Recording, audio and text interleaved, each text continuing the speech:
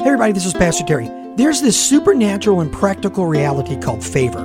Favor is when you just are liked and accepted by people. And people work long and hard and they read and they study to find favor with God and with man. Matter of fact, the Bible says that Jesus grew in wisdom and in stature and in favor with God and man. So how can you have favor today with the people around you? This practical yet spiritual reality. Well, Proverbs 13 says this: good sense, common sense, wins favor, but the way of the foolish will lead to ruin. In other words, be polite, be on time, be prepared, be skilled at what you do, treat people with love and respect, and guess what? You will have favor and great grace for your journey.